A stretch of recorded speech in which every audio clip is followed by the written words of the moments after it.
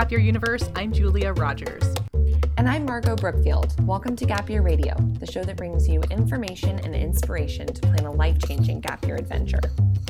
So Margot recently had the opportunity to chat with Jane and Jason Soroyan, friends of the pod, and also co-founders of J2 Guides. And they've been having some really fun adventures of their own this year. So Margot, tell us a little bit more about your conversation with them. Yes, so I had so much fun catching up with the two of them earlier this week. So as Julia mentioned, Jane and Jason are co-founders of J2 Guides, and they bring 25 years of experience in experiential education, as well as 10 years of gap year counseling to the conversation. And they recently launched a new gap year counseling model, which they tell us a little about at the beginning. And not only have they been, working hard on J2 Guides this year, but given the pandemic, they have taken off on a van life road tripping adventure, living out my personal dreams. And so it was really cool to chat with them a bit more about that, especially considering how many students this year who are taking gap years and have opted for a road trip, knowing that international options are not as feasible and wanting to have a little bit of that more independent adventure. So they tell us a little bit more about their van and road safety tips, where to park and camp, chatting of course specific to the Sprinter van life and mobile officing, but certainly relevant to students who might be road tripping. We talk about group dynamics on the road and how to really take care of your needs when living in a small space or traveling a lot, and also the value of the micro adventure, which is one of my personal favorite things to do when you are adventuring or taking off on a new journey, is to really take advantage of the micro adventure. Is the micro adventure kind of the largest ball of yarn kind of thing? Because I love roadside attractions. Could be the largest ball of yarn, yes. Could be just stumbling upon something interesting, and instead of, pushing through, we're not going to stop because we're trying to get to the next place on our list. But yeah, seeing something on the side of the road or stumbling upon something and really taking advantage of that opportunity. Well, I know that, like you said before, I have a lot of students of mine this year who are taking road trips, and they've definitely had their ups and downs along the way, but it's such a great way to exercise your own independence on your gap time, to feel like you're filling it with adventure and new experiences, and to see some of our own treasures right in our own country. So I cannot wait for this conversation, because Jane and Jason are just such fantastic people and can really articulate this adventure well, I am sure. They're great storytellers, and something that I think too is so relevant about this, especially right now, is just we're at a critical time for our country right now, and it's such an important time, I think, to be exploring our own backyard and really digging more deeply into this country we all call home, focusing our efforts and attentions here and exploring. We have some of the most beautiful places, landscapes, things like that of anywhere, and so many people don't get to experience that. So the road trip being potentially a really low cost option, and there's just something so magical about the open road. I think it's one of my favorite places to be. Quintessential American experience. Can't wait to hear about it, Margs. Exactly. So without further ado, let's get started. Thanks for being here.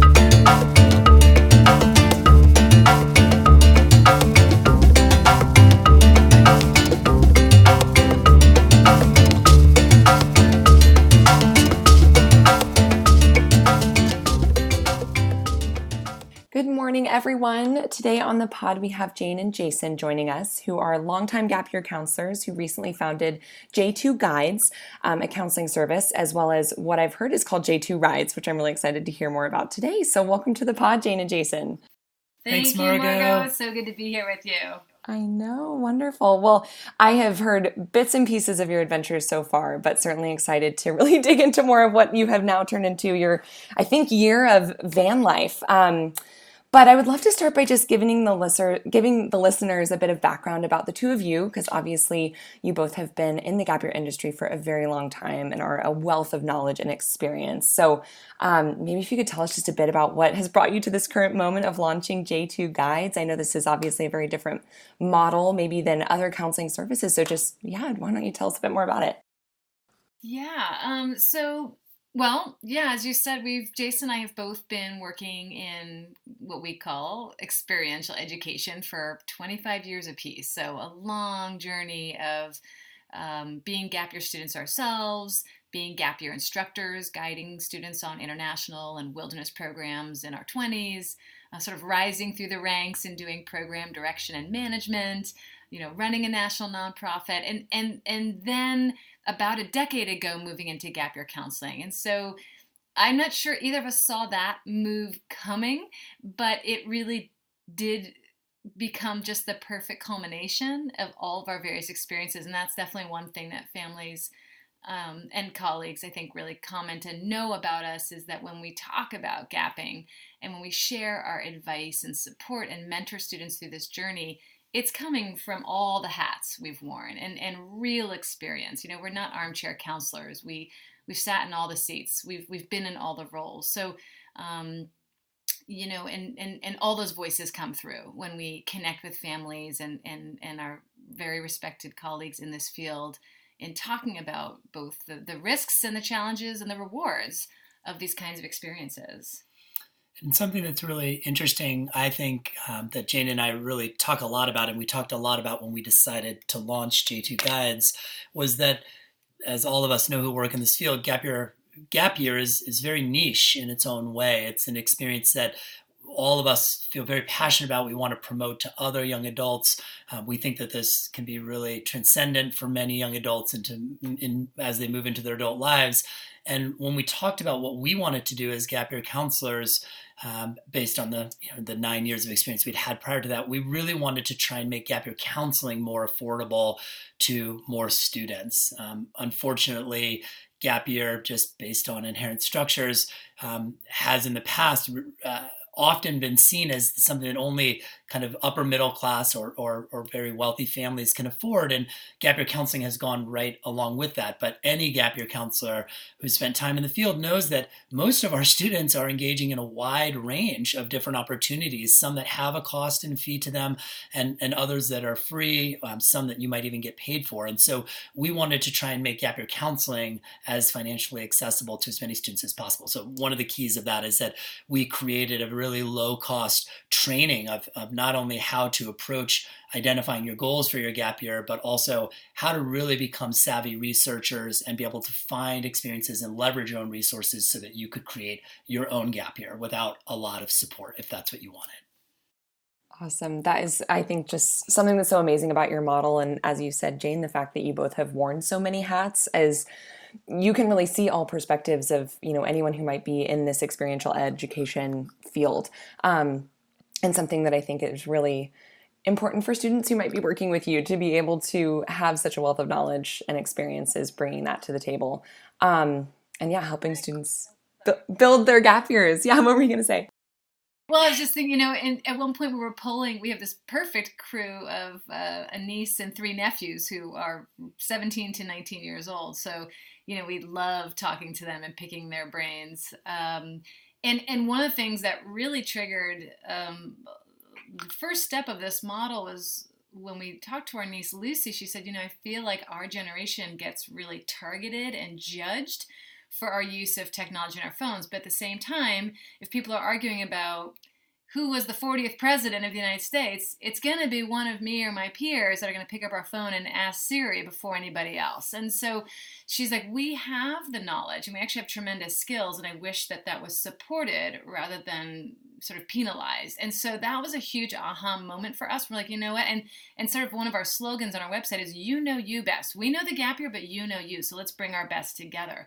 So we don't need to spoon feed students things they're going to find on their own online. What we want is to help them find that sense of empowerment and agency. Exactly. So, our 3 pillars are empowerment, affordability, and expertise. So we bring the expertise, the affordability we're going to figure out all together, and the empowerment is about really getting students engaged and charging this experience, because they do have what they need to do it. We just want to give them some more tools to do it safely and meaningfully. Well, and that's such an important skill, I think, that students should be getting out of a gap year anyway, right? Is that agency and empowerment and independence, pieces of what they might not have had in high school, stepping into that new adventure on their own and curating what that's going to look like for themselves.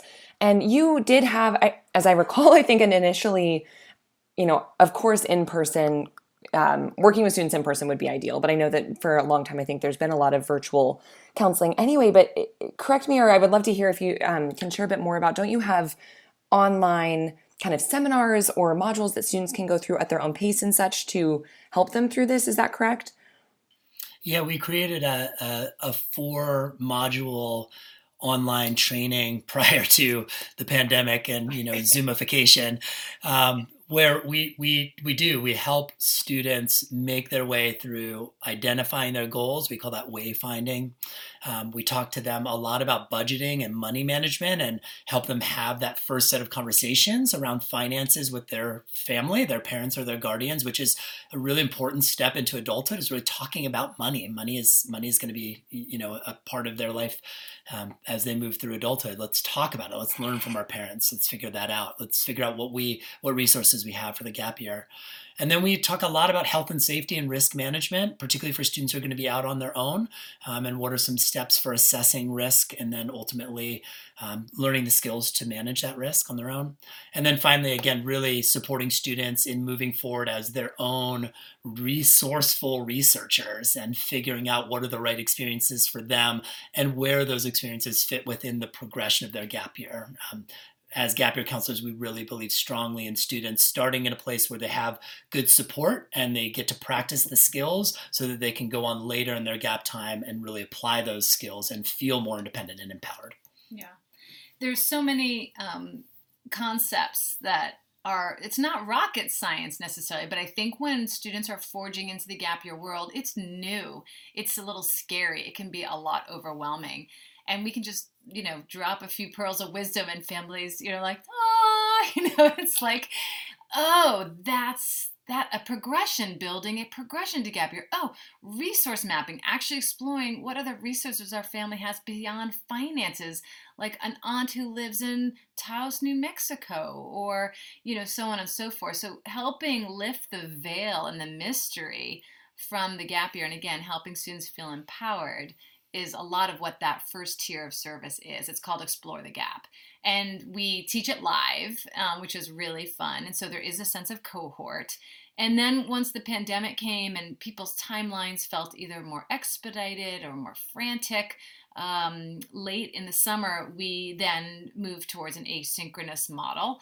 And so we also offer that. So students can also just get the recordings and all of our worksheets. And there's about 55 pages of material, and we call it the J2 Guidebook, so families can download it and print it, and it's beautiful and interactive, and they have it forever to guide them through the year and beyond. So students can do kind of a cohort-based model, which goes over a course of 2 weeks, or if they do the self-paced, I've had students complete it in 4 days. So it's meant to be like really efficient, again, not rocket science here, just planting some really foundational pillars as students move forward into planning their year. That is so awesome. And I think sounds like a model that can really work for so many different types of students, which is, I think, more than anything what we see with gap years is, varying types of students with different interests, different, ways of maybe going about an independent project like that. They might need more of the, like you said, doing the cohort-based model or just doing it on their own and getting through it so quickly. I mean, it's so great to have many options for the many different types of students. Yeah. And as you know, as well as anyone, Margot, no two students and no two gap years are the same. And so part of what I think we all in this field love about our work is it actually really is that first opportunity for students to kind of step off the treadmill and get out of the cookie cutter formula and really manifest something for themselves. I think that's such a huge part of it. And because of that, our model then also says no two students have the same budgets, no two students have the same aspirations, no two students necessarily have the same learning styles. So our model progresses from that Explore the Gap training. So for those families who could be listening or who wonder, that sounds great, but my kid's actually going to need more support. They're going to need a mentor. They're going to need someone in their corner who's not me, the parent, guiding them. Then we have increased levels of service. So then students get a feel for me and Jason through the training, and then they get to pick their counselor of choice. They really resonate with Jason, or they really resonate with me, or they don't care. And then they can pursue higher levels of service or increased levels of service that will then get them one-on-one counseling sessions where we really dive in to their findings from the training and start to pinpoint targeted programs that fit the criteria that they identified on their own, with our structure. So for those families who are needing or wanting and can, afford, and it's still really reasonable, more contact with a mentor, we are there for that. And one of the things I think both Jane and I really love about this aspect of getting to create a slightly different model of gap year counseling than we've been doing in the past is that many of the things that we go through in Explore the Gap are things that you never really had time to talk with students about, right? And oftentimes families and students want to move just to the what are the programs? What are the organizations? I just want to skip to that step, but the reality is there's so much more that goes into it. This is such a big journey, and you mentioned we're also on a big journey of our own right now, but it's such a big journey, and sometimes we all want to just leap right into it. But if we wade into it, we can actually get a lot. We can bring up a lot of juicy feelings and insights that are really helpful and longer lasting effects after the gap year as well. Designing that intentional gap year, right? This isn't an accident. This isn't hasty. We're really making conscious choices to make it count.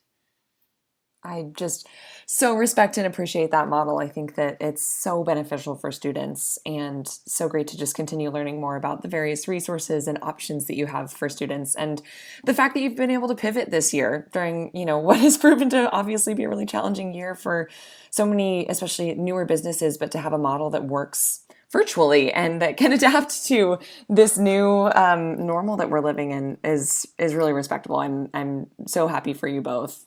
And so I do want to chat a bit more about, as you mentioned, yes, your big adventure this year. And I know that I've been hearing that a lot of students this year, some in our programs, I just hear that with the various travel restrictions in place, of course, internationally, the independent gap year is more challenging. Students that might have typically gone and volunteered abroad somewhere or done independent travels, internships, things like that. It's harder this year, obviously. And I've heard of a lot of students who are opting for a road trip instead domestically, exploring parts of our own backyard here in the United States, which I think this year of any is super important. And I know that you have recently started what I've heard, as I mentioned, referred to as J2 Rides. I want to hear a little bit more about your own personal road tripping adventures so far this year in your van. Yeah, well, so for a number of years, Jane and I have talked about the idea of buying a van or a vehicle and packing our daughter into it and heading off into the great unknown to experience our country. And I think both Jane and I are completely enamored with the parts of our country that we've seen. Both of us do a lot of outdoor activities, enjoy a lot of time outside, and we live in just such a spectacularly topographically diverse country and culturally diverse, of course, too, but just like the sheer beauty of this country is really quite astounding, particularly if you've traveled to other parts of the world. We live in a really beautiful place. And the pandemic really forced an issue on us, which was our 10-year-old daughter was going to be in school virtually. And so we had a choice to make this summer, which was, are we going to sit at home and keep doing what we did this spring, which was not particularly enjoyable for any of us and, could absolutely be replicated anywhere, or are we gonna make a move? Are we gonna make lemonade out of these lemons? And Jane, late night one night, was on a Sprinter forum and then found her way to the Facebook Marketplace, and all of a sudden we're looking at a van and looking at each other saying, this could be the van, and it's only 50 miles away from us, right? 50 miles, like there aren't vans in New England like this, right? So we contacted the seller and went and saw it and looked at each other and said, we're going to write a deposit check to this guy right now. It's like unbelievably, it was the right van. It's just like right there. Partially converted, has some running water, has a stove, had kind of a sleeping area for one. So we thought, well, we can try and do some conversions. And we just leapt, right? And I couldn't stop thinking about our gap year students on our drive back to our home after we left this deposit check. I just couldn't stop thinking about these students like, this is it. This is exactly what students face when they buy the international tickets. Sometimes the hardest part of jumping into your gap year is actually the fact that you're committing to it. And by, writing a $500 deposit check to this guy, we had committed to our journey. And all of a sudden, all the feelings came rushing in, right? All the feelings of, oh my gosh, we don't really know how to do this. How are we going to work? How is our daughter going to go to school? Where are we going to go? Where are we going to sleep? How are we going to eat? What's it going to be like to live in a small van together? And then those details don't really matter because the journey started, right? We got the ticket, and now the journey's just going to unfold how it's going to unfold. Yeah. Yeah, it's so we are a solid month into van life. We have experienced already the trials and tribulations of what that means. And everything from, starting up the van, we think everything's kind of tight and where it needs to go. Because, of course, when you live in a vehicle and the vehicle moves, things fall. So everything needs to be bungeed and tied and boxed. And, day 2, like the sun is shining and we're excited. And the gray water, which is a 5-gallon bucket that collects your water from the sink, you've got to dump it, we realized actually has a shelf life of about a day and it's full. And we thought maybe it would be 2 days. And of course, right away, there's just water on the floor. And so it's really distilling. I think hopefully there'll be lots of opportunities to kind of share some of these moments, but van life is distilling really simple moments. And I think it, again, is so much like what students are experiencing at Gap Year. We are cutting through all the excess and the distractions, and we're like honing in on basic needs, on interacting with people and the environment around us. We don't have a lot of control over a lot of things. What we have control of is our attitude. I mean, this must sound familiar to any Gapper who's listening, right? So what we can do is our best to engage these situations with a healthy level of preparation, a healthy level of optimism, and a real willingness to engage it. Like, all right, stop. We got to stop. We got to clean up that water. Now we empty gray water every day, and we know that.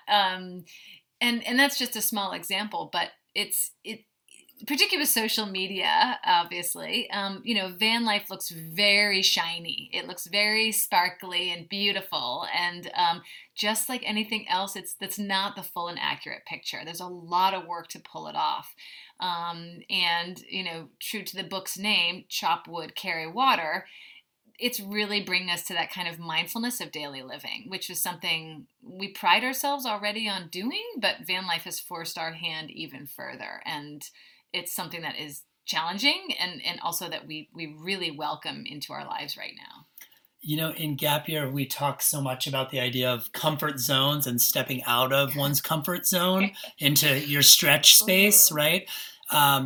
That's what this experience has been. And there's been moments where Jane's playing ukulele and I'm rolling out on a foam roller and our daughter's listening to her podcast and we're all sitting in the sun.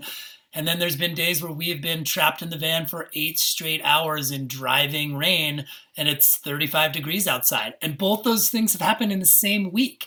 And that's the unknown, the mystery of the adventure, right? That's how a lot of authors talk about adventures. The outcome is unknown. And that's every day right now. It's every day. Every time that van motor starts, it's an adventure. and who do we want to be in that moment? Yeah. Which Jason and I live for. Like, this is our life's work. And there's really very little distinction between the personal and professional for those of us that have committed to this field. And it's amazing to be really modeling it and living it every day with our daughter. But let's pause there because I'm sure you have other questions and I want to hear what you're going to bring our way. Oh my gosh. No, I mean, it's just so interesting hearing you talk about this because as I think many people have kind of idolized van life. It is something, as you mentioned, it's very trendy right now. It's very I don't know, as you mentioned, there's not that many vans maybe in New England. I live in Oregon and there are Sprinter vans everywhere. I mean, it's wild to see how many people especially this year, I think when adventure might be harder to come by, have opted for this van life adventure. And one of my close friends has built out 2 vans this year that he was renting and then selling. And I've had multiple times in the past year, and this was even pre-COVID, of thinking like, okay, how could I make this happen? How can I, take off on an adventure like this? So it's just so cool to hear that you 2 have been able to make it happen. And I'm I guess first curious, what other mishaps or unforeseen things have happened, like the gray water? I mean, what else might people not realize about the realities of van life?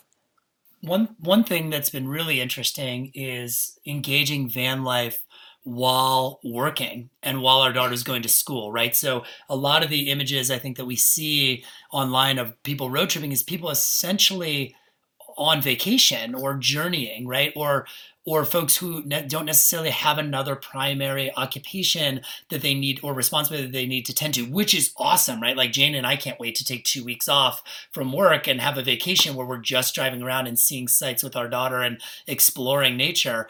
And right now, that isn't daily life. So if you are going to school remotely and doing a road trip, if you have another priority, if you're studying for something, if you're applying to college while doing this, carving out the space and the time and the discipline and also finding Wi-Fi and accessibility to be able to do this is it is an important aspect that could be very easily overlooked until the moment that you realize when you're in the middle of New Hampshire in the White Mountains, the moment you pass a particular spot, you are not getting Wi-Fi reception. We missed an entire industry meeting because I thought that we were going to have it through these mountains and we did not. And that is, so preparing for that means thinking ahead, thinking forward, as you have to think ahead and forward for where you might stay every night, how you're going to eat, et cetera, et cetera. And so that's an important aspect for anyone who's considering this, along with any other primary occupation like going to school or working. I had been wondering that during the conference as you two were tuning in, so I'm guessing you must just have hotspots that you're relying on for most of your workday, or are you stopping at cafes and things? All of it. I mean, we kind of take a long view. We take a 30,000-foot view for the few weeks ahead and big events. So, yeah, Margot, I love that you referenced the Gap Year Association conference because those 3 dates were on our calendar for months, and we knew right off, okay, so around those dates we need we have solar, which can keep things charged up really well when the sun is out for many days. But like if there's inclement weather, we're presenting at the workshop. We want to go to all these conferences. We know it's going to be a lot of data. We know that we need to be somewhere where we can get shore power, which means we could actually plug in an extension cord somewhere to keep things charging, where our daughter will have some room away from the van to run outside and play. So there's a lot of forethought and thinking, like planning any good expedition of where we want to be and when. And in fact, 2 days leading up to the conference, we ended up booking a motel so that we could spread out and take showers and do laundry. And there was a mini golf course our daughter could play on so that Jason and I could finish, put the finishing touches on our workshop. So there's also it's really fun. I feel like my mind is just like prickling with stimulation all the time because there's so much thinking about what the needs are for the journey. Jason was mentioning earlier, we were talking this morning before we jumped on with you, and he talked about this idea of the ship, the crew, then you. And the idea, and we all, not all, I shouldn't make that assumption, but we talk a lot about expedition behavior, right? Like how are we going to comport ourselves as a group traveling together? And I think this is really relevant for students who are looking to travel with friends. And, this success is really about, starting with the ship, as Jason's talked about, like it's the vessel and is it safe? So did we have the things we needed out the gate? Yes, we had jumper cables, but actually when we needed them, which we thought we did because the van was dead in the water about a week and a half ago, we pulled our jumper cables out, which we'd taken from our other car. And actually they were completely corroded and the plastic was peeling off and they were totally unsafe to use. And we hadn't really given it the proper attention. We also had said on our to-do list for months that we were going to get AAA, roadside assistance, in advance of leaving, which we hadn't. So, we're grown-ups. We run a business. We're parents. We are very savvy travelers, and we actually, shame on us, did not do all of the things. And now, of course, we're back up to speed. So, and in fact, we are stationed once again for a few days in a location because the van we're taking a next big leg. We're heading down south now. And so the van has been in a shop for 2 days getting a lot of work done. So making sure that the vehicle is safe and as good as it can be and that you're doing the maintenance. And then I don't want to get too far off the topic, but then when it comes to the crew, really making sure that the crew's needs are being met. And that's definitely a hiccup that may or may not be predicted, but you're really living in tight space together, which is a massive understatement. So, what does the group need together to navigate this journey. And we've actually already gone through a series of kind of group circles with our daughter, the three of us. Jason and I pulling from our instructor toolkit, and we've facilitated sharing goals, hopes, dreams, and fears. We've done group contracts. We've done all kinds of prep work as a group. It's ceremony around fires and journaling to make sure that we have both identified for ourselves, but also shared with each other what we're hoping this journey is going to be, what we're prepared to do to help bring our best to this journey, that we'll ask for help when we need it. So the social aspect, I think, is another hugely important one, when that can be, again, a hiccup or bump along the road. And we've certainly had some of those. And then again, back to this idea of the ship, the crew, then you, then really identifying for oneself what we need and can we achieve it. And we've all already, I think everyone in our family would say, I don't have enough personal space. And that's something that we just need to keep talking about and finding ways to support each other in our separate needs and passions. And these are daily acts, right? It's not like, did it today, we're done for the week. Like, these are things that almost on a daily basis we have to really check in with ourselves and each other about to keep this journey moving forward, not just like safely, not just surviving, but, ideally, dare we say, thriving. Beautifully said. Margot, just to ask, to add to you just about the logistics, we are running hotspots.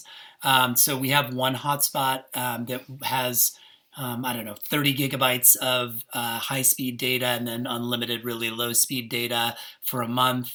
Each of our phones has the ability to serve as a hotspot so we can log in with our laptops or, an iPad. So that's the way that we can attend meetings and we can do work.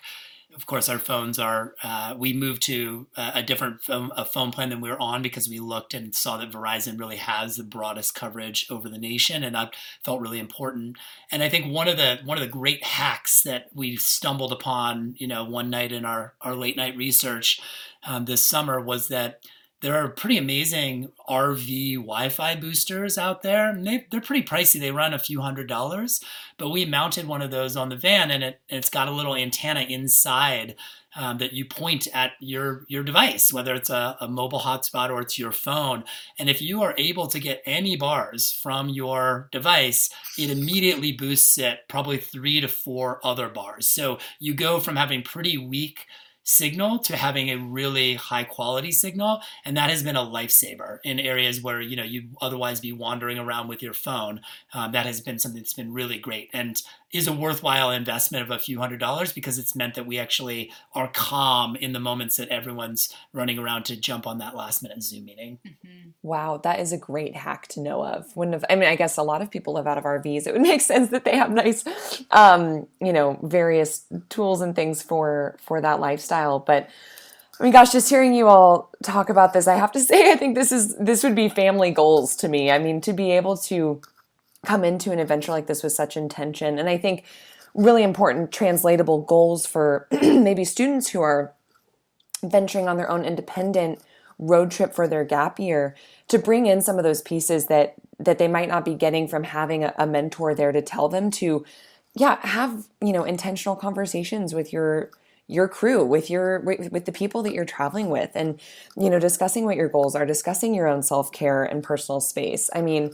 I think it would be challenging to live in a van for a number of months with your whole family. And so to be able to have those intentional conversations, or I can imagine it would be challenging for me, but, to have those intentional pieces being brought into it is huge. And I think such a great recommendation for students who might be embarking on something similar, to really be mindful of what that looks like for them and their crew. Margot, a really interesting surprise, I think, which shouldn't be a surprise for Jane or I, just based on the amazing lives we've had a chance to lead, but it's a really good reminder. Oftentimes we plan trips around, a beautiful landmark that we want to go see, or a friend we want to visit, or in our case, a program that we're going to spend time with and have a chance to have a physically distanced viewing of that program and connect with students. But some of the amazing micro adventures have been the totally unexpected day-to-day moments, right? We were visiting a program, and I was really itching to get out and go for a run, and we were in a parking lot, and there was a trailhead like right at the parking lot, and we really didn't have an idea about what was going to be on the other side. And Jane and I took off on this run, and we're in a part of Vermont that is beautiful, but we've been in some really beautiful parts of New England already, and we went on this incredible run past these just amazing rock formations, right, that you would never know were behind the kind of canopy of these trees. And Jane and I kind of just stopped and looked at each other and were like, this is it, right? Like, yes, we have just been in Acadia National Park in Maine, and it is spectacular, and it's all of the superlative that people say that it is. And this is also a really special moment that we're having on this, local trail that only locals know about and would never show up in a guidebook or on All Trails or on Strava, right? And it was just a great reminder, because every day we keep having those moments. It's the random person that you meet and strike up the conversation with at the front desk somewhere. It's the side road that you choose to take and pull off on. These are the things that really add context and layers. And we all know this in the Gap Year field because we bring students out into this, but we can plan our trips around these big landmarks and people, but the journey along the way, all the micro adventures is really what gives it the life and is so rewarding. I love the concept of the micro adventure. And I think it's something that we often the general we in our society today, where we're all getting from point A to point B, we've got meetings, we're working, we're doing this and that. I think it's hard to slow, it's such a simple saying to stop and smell the flowers, but like to just slow down and allow those moments to take place. Because I think those are things that you'd miss if you were just trying to, blast through your run to get back for a meeting or this or that. But to be able to have those moments is huge. And yeah, I think such an important piece of this. And so yeah, just kind of bringing it back to van life logistics, I guess I am very curious and thinking too from a student-facing perspective who might be doing something like this. Where have you found, and obviously you have your van, you have, your shelter, you have beds and things like that. But where have you found yourself being able to successfully park the van? Or if there's students who are road tripping and trying to figure out, are you at campsites? Are you parking just on, forest lands, or what have you found to be successful, or is it just kind of a mixture of all of the things? Yeah, great question. We're still figuring it out. In fact, we don't know where we're spending tonight, so stay tuned. Amazing. Well, first, I'm amazed I haven't said it yet, but the journey this year that we've decided to embark on, like Jason and I have been dreaming about van life for over a decade. But doing it now wasn't just about because we could, because of everything being remote, but because we wanted to help spotlight the American gap year. So we think about gap year and most people immediately think about international. And we thought there's a real opportunity here to visit gap year programs all over the country and help showcase the just tremendously profound opportunities that exist here in our own country. So our year is being built around visiting programs. So another kind of great hack and that I love is we use Google Maps. And what we started doing months ago is we have 3 layers. And on the Google Maps, we started by dropping pins with all the same color and into a category that we call beautiful places. And those are like the national monuments, right, that Jason was kind of mentioning, the macro adventures as opposed to the micro. And we just keep dropping pins. Oh my gosh, I can't wait to go to Arches, can't wait to go see Bryce, whatever it may be. Then we have a layer called Beautiful Faces, and we drop pins with our friends and family all over the country. You're on there, Margot. So we've got colleagues and just everyone. So, and then the third layer is, didn't rhyme with Beautiful Places and Beautiful Faces. It's site visits, it's gap year programs. And then we dropped hundreds of pins over a few weeks and then zoomed out. And you see clusters, not surprisingly. Your friends generally live in pretty beautiful places, and programs are often based in pretty beautiful places. So we could see clusters and start to develop an itinerary largely based on season and also seeing programs in action. It's always great to visit a headquarter when programs aren't running, but there's nothing like seeing programs with students on them. So then there's the sleeping. So once we have kind of a general sense of the itinerary, then it's like, okay, well, what's this month? And then what's this week? So we've probably stayed 50% of our nights have probably been at programs, locations, and we have developed our own very strict COVID protocols. We've written up a document that we send in advance to both friends and programs to say, this is what we're doing. If you are not comfortable, we 100% respect that. You've worked hard to build a pod, but if we are in a self-contained vehicle. If we are welcome to stay on the edge of your property, we would love that. And of course, it allows us to really see the rhythm of a group, whether they're out camping on a wilderness expedition or it's a residential-based experience. So we've had the great fortune of being very warmly welcomed already onto at least 8 different program sites. And we'll spend anywhere from 1 to 3 nights on site. And we're not always hanging with the program. We'll do a day of shadowing, and then we just perch and we work and go to school and go for our trail runs and cook food. And we've been able to see so many of our students. So then we can also kind of do a distanced hike or tea with students of ours and having some great one-on-one time, which has been tremendous. So we have the fortune, based on our job, to be connected with so many amazing programs all over the country that we have been doing that. I would say beyond that, we have yet to stay in a Walmart parking lot, but that will probably be... That might be tonight. That will be in our... So everyone should know that Walmart is very friendly to RVs and overnighters. It's a known thing, so that's always a good safe bet. We haven't done it yet. We would never put our noses up to it. We just haven't had to. We've probably parked in 3 friends' separate driveways, and that's been tremendous. We've connected with colleagues that we haven't seen for 20 years up in Maine. Some of our dearest friends who live up in Burlington, Vermont, we were in their driveway for 5 days, and our kids were able to do a distanced Halloween together. So finding ways also to kind of keep nurturing the traditions and things that are so important to life that we're all missing.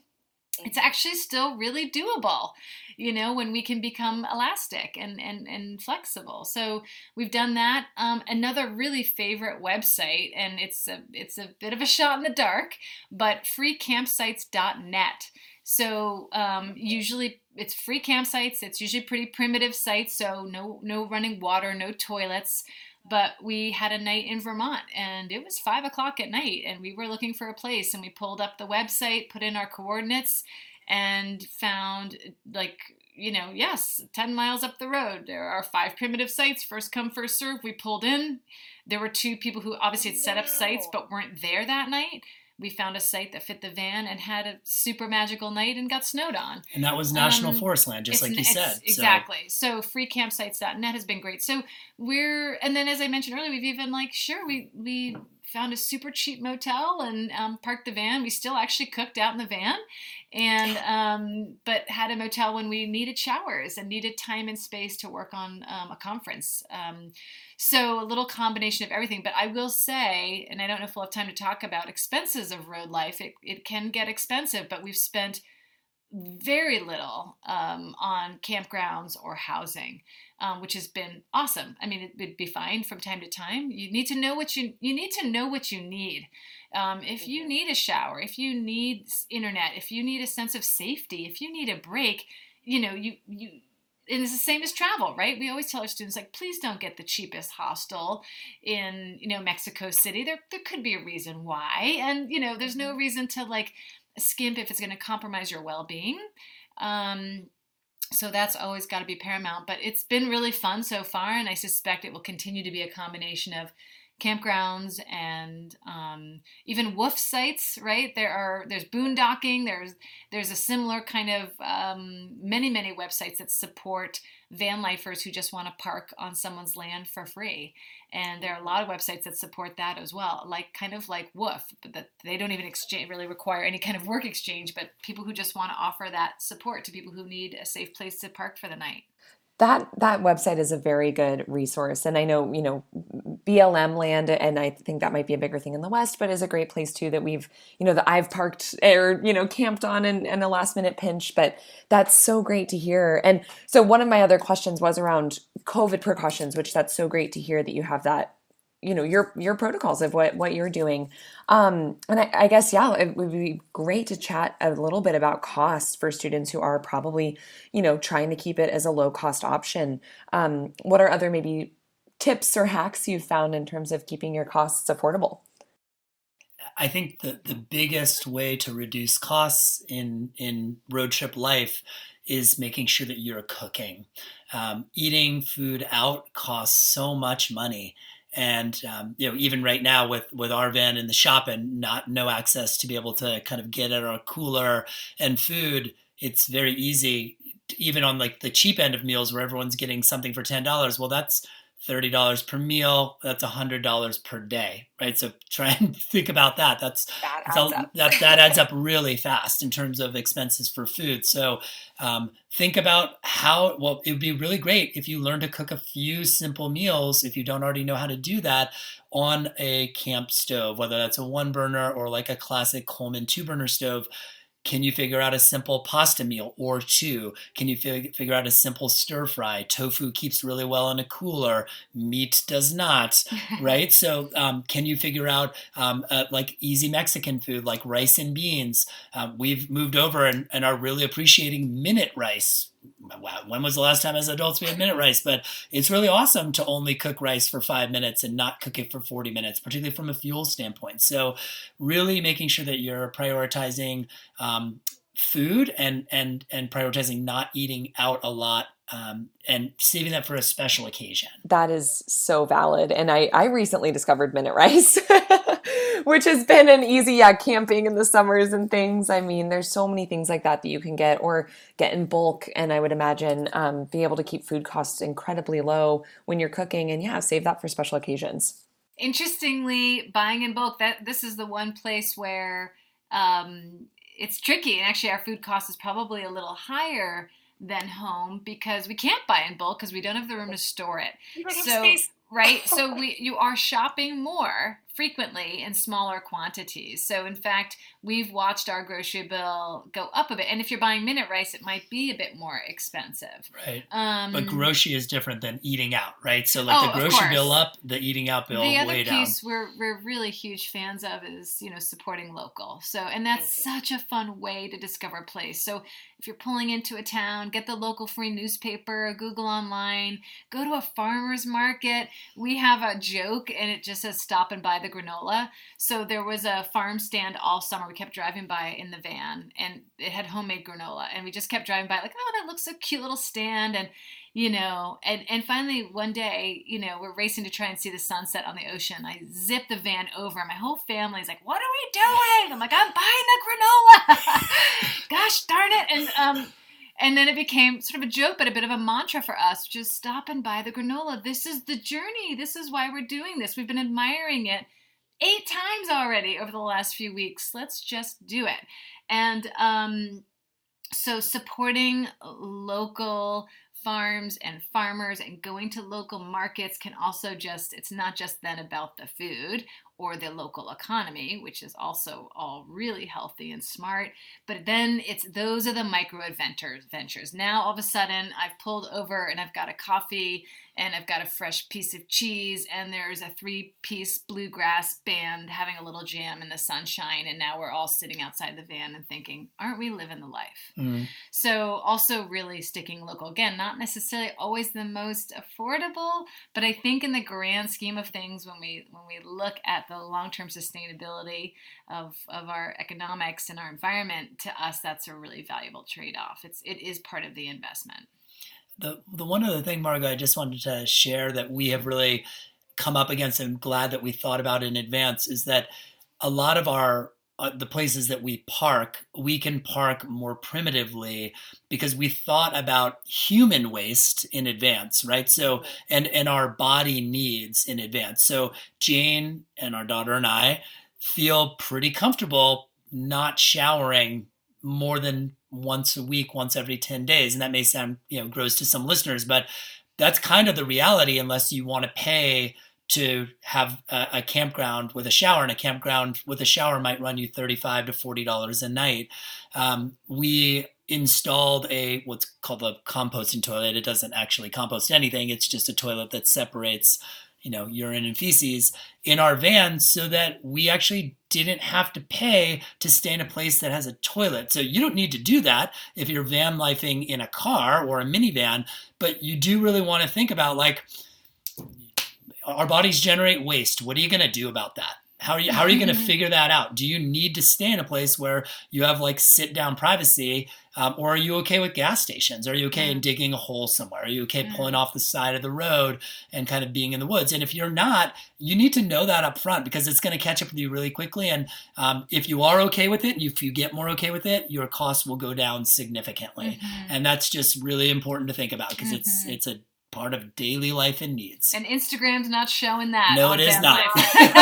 Oh gosh. And I mean, I love the idea of a composting toilet. Or yes, I mean, there's so many ways to, if you can bring a trowel and willing to, live the, more the woods life piece of that, I think that's huge, but something definitely to consider. And the showering piece, I actually was going to ask about that, because I know, I mean, gosh, but you can also stop at a local community center or something, which might be a little bit easier, not in COVID times, but that also might run you $10 to $15 to get into the community center for a shower. Yeah, you get used to take a cold swim in a river, or, in the van we have the luxury we can heat up a little water on the stove at night and sort of do a sponge bath, or we use baby wipes from time to time to freshen up, and, but yeah, laundry and showering. And again, with COVID and wanting to be responsible, we never presume that we have access to anyone's home. We have been invited into people's homes. We've also been told it's really not okay to be in people's homes, but we are operating under the assumption that we will never be in anyone's home other than like a hotel or campground that we've paid for. So really wanting to be respectful and responsible during this pandemic. And there are ways to stay clean, and we would absolutely all be showering more at home. Oh yeah. But we're all doing great, and we're doing fine. And our daughter gets a good shower, and that hair goes up in braids, and it's going to stay that way for about a week, and she's fine. God. Well, and what great lessons too for her, I'm sure, and just of course, yes, we all prefer to shower every day, but we don't need to necessarily. And it's very easy to survive for a week to 10 days without a shower or just with freshening up. I would imagine it's probably easier in the summertime when it's hot and there's a nice, river or lake to dip in. I think in the winter, I imagine you might run up against either some polar plunges if you're up for it, or that being a little bit more difficult, but, also such a big part of the adventure. And we would recommend in your van life planning or road trip planning that you do think about temperature, and you do think about where your route is taking you at what times.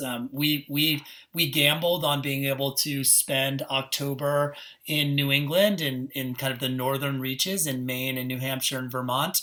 And we had a lot of 45 and 55 degree days sitting in the van doing work. And that's pretty cold, right? We normally all live in a 69, 70 degree air conditioned environment. So planning so that you can be in places where you can be warm, you can go jump in a river and feel like that's not a polar plunge. That's a really smart idea. It's a really good hack, is planning around the seasons so that you can enjoy the best of all of it, or really think about how you're going to make sure that you stay comfortable enough that you keep enjoying the experience. Totally. Well, do you have any final hacks, takeaways, pieces of advice that you think potential people like me, maybe, dreaming up my van life adventure, or gappers out there that might be considering this? Oh my gosh, there's so much to say about it. I mean, I think it's kind of like any process that one would go through in thinking about travel or taking on a new experience. It's beginning with those fundamental, what is your why? That's something we're really focused on at J2 Guides, that hashtag, what is your why? Like really getting to the heart of your intentions and setting those goals early on. My goal is to exercise. My goal is to ultimately make it to my grandma in Arizona, or my goal is to just see more of our beautiful country, or, knowing what your goals are. And I think is really key on sort of the macro level. On a micro level, kind of almost on the totally opposite end, the van life again is portrayed as this just van after van in gorgeous location, and people are running and doing yoga. And Jason and I are both really active people, and I will confess that we are finding it's hard on the body. Sleeping might be a little, tough on the body, or sitting in the van, driving, getting miles in. We are not waking up and doing sunrise salutations every morning as much as we would love to be doing some yoga. So keep your body moving and make sure that you take breaks. You should never be in such a rush that if someone has to go to the bathroom or someone needs to stretch their legs, that you're like, no, let's just wait 1 more hour. We've all done that. Really? Is it necessary on a van life or road trip journey? If someone needs to stop, we stop. That's really our family rule. So take the break, stretch your body, go for walks, have a van dance party, whatever it is. Jason mentioned it earlier. I'm sure a lot of students are familiar with it, but kind of on that level of somewhat micro adventures, alltrails.com is really a great resource. Sometimes we're in these massive landscapes with the famous hikes, but we don't have enough time, or our daughter doesn't want to climb up a huge mountain. So we pull up AllTrails and find if there's anything within a few miles, and they're rated by level, family friendly, are dogs allowed, are there vistas?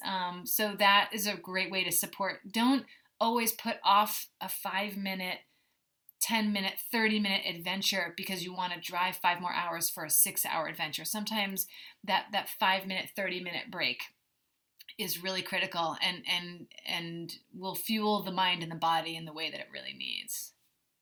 Absolutely. Well, you two have provided such a wealth of information today for anyone considering this, and it's just really cool to hear on a more personal level what this experience has been like for you. I mean, it truly is an inspiration, and just thank you so much for taking the time to be here today.